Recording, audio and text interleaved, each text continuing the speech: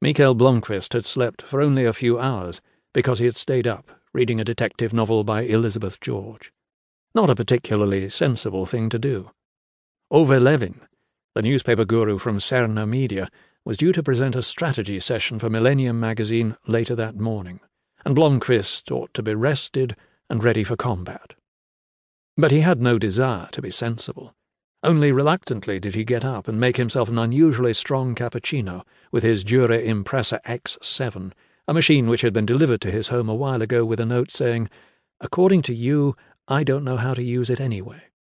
It now stood there in the kitchen like a memorial to a better time. He no longer had any contact with the person who had sent it, nor did he feel that his work was particularly stimulating these days. Over the weekend he had even considered looking around for something new, and that was a pretty drastic idea for a man like Mikael Blomkvist. Millennium had been his passion and his life, and many of his life's best, most dramatic events had occurred in connection with the magazine. But nothing lasts forever, perhaps not even a love for Millennium. Besides, this was not a good time to own a magazine dedicated to investigative journalism. All publications with ambitions for greatness were bleeding to death, and he could not help but reflect that while his own vision for Millennium may have been beautiful and true on some higher plane, it would not necessarily help the magazine survive. He went into the living room, sipping his coffee, and looked out at the waters of Ridderfjärden. There was quite a storm blowing out there. From an Indian summer which had kept the city's outdoor restaurants and cafes open well into October, the weather had turned nightmarish, with gusts of wind and cloudbursts, and people hurried bent double through the streets. Blomkvist had stayed in all weekend, not only because of the weather. He had been planning revenge on an ambitious scale. But the scheme had come to nothing, and that was not like him, neither the former nor the latter.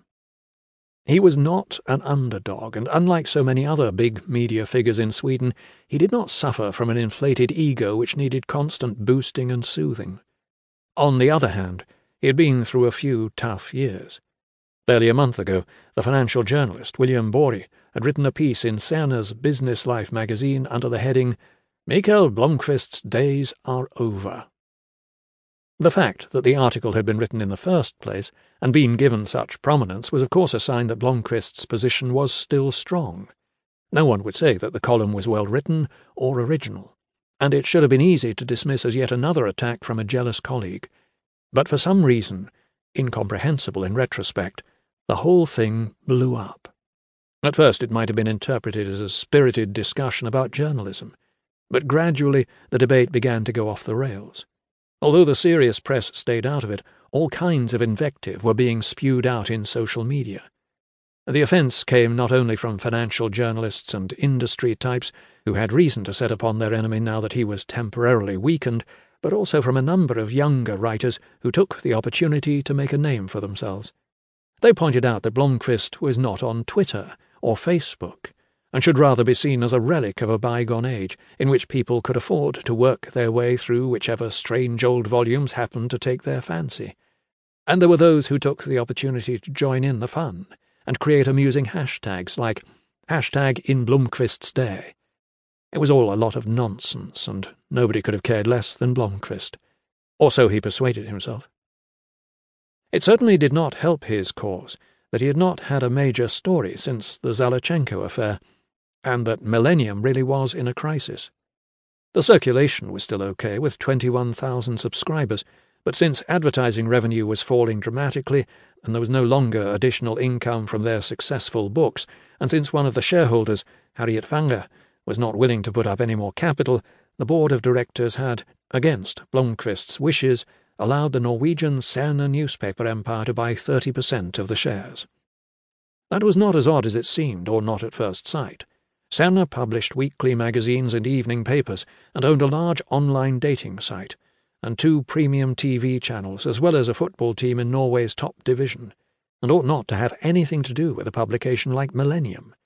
But Cerna's representatives, especially the head of publications, Ove Levin, had assured them that the group needed a prestige product, and that everybody in the management team admired Millennium and wanted only for the magazine to go on exactly as before.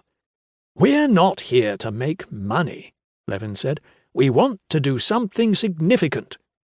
He immediately arranged for the magazine to receive a sizable injection of funds. At first, Senna did not interfere in the editorial work. It was business as usual, but with a slightly better budget. A new feeling of hope spread among the editorial team, sometimes even to Blomqvist, who felt that for once he would have time to devote himself to journalism instead of worrying about finances. But then, around the time the campaign against him got under way, he would never lose the suspicion that the Sauna Group had taken advantage of the situation. The tone changed, and they started to apply pressure. Levin maintained that of course the magazine should continue with its in-depth investigations, its literary reporting, its social fervour. But surely it was not necessary for all the articles to be about financial irregularities, injustices, and political scandals.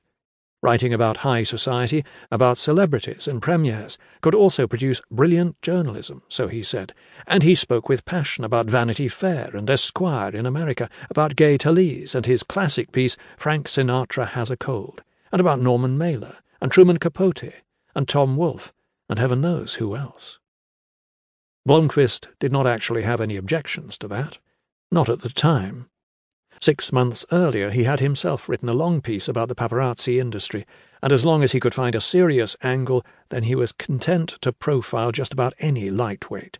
In fact, he always said it isn't the subject that determines good journalism, it's the reporter's attitude. Now, what he objected to was what he sensed was there between the lines. That this was the beginning of a longer-term assault, and that, to the group, Millennium was just like any other magazine, a publication you can damn well shift around any which way you want until it becomes profitable. And colourless. So on Friday afternoon, when he heard that Levin had hired a consultant and commissioned several consumer surveys to present on Monday, Blomqvist had simply gone home.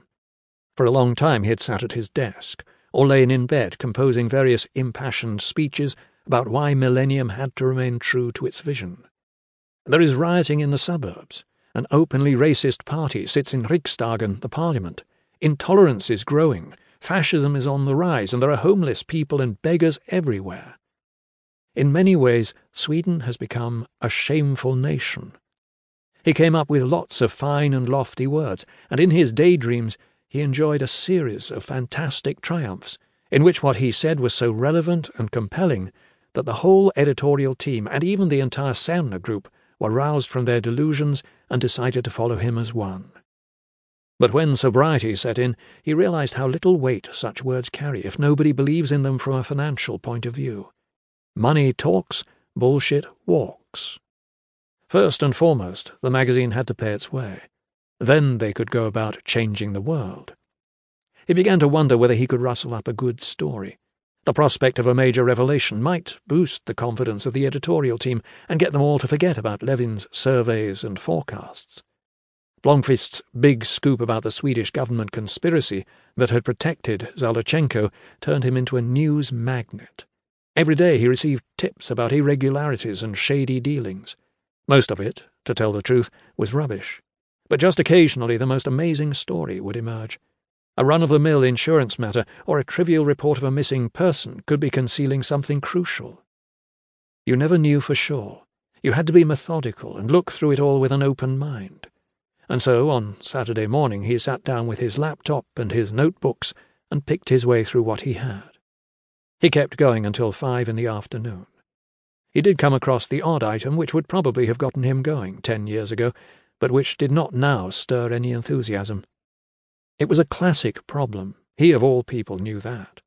After a few decades in the profession, most things feel pretty familiar, and even if something looks like a good story in intellectual terms, it still might not turn you on. So when yet another squall of freezing rain whipped across the rooftops, he stopped working and turned to Elizabeth George. It wasn't just escapism, he persuaded himself. Sometimes the best ideas occur to you while your mind is occupied with something completely different. Pieces of the puzzle can suddenly fall into place. But he failed to come up with anything more constructive than the thought that he ought to spend more time lying around like this, reading good books.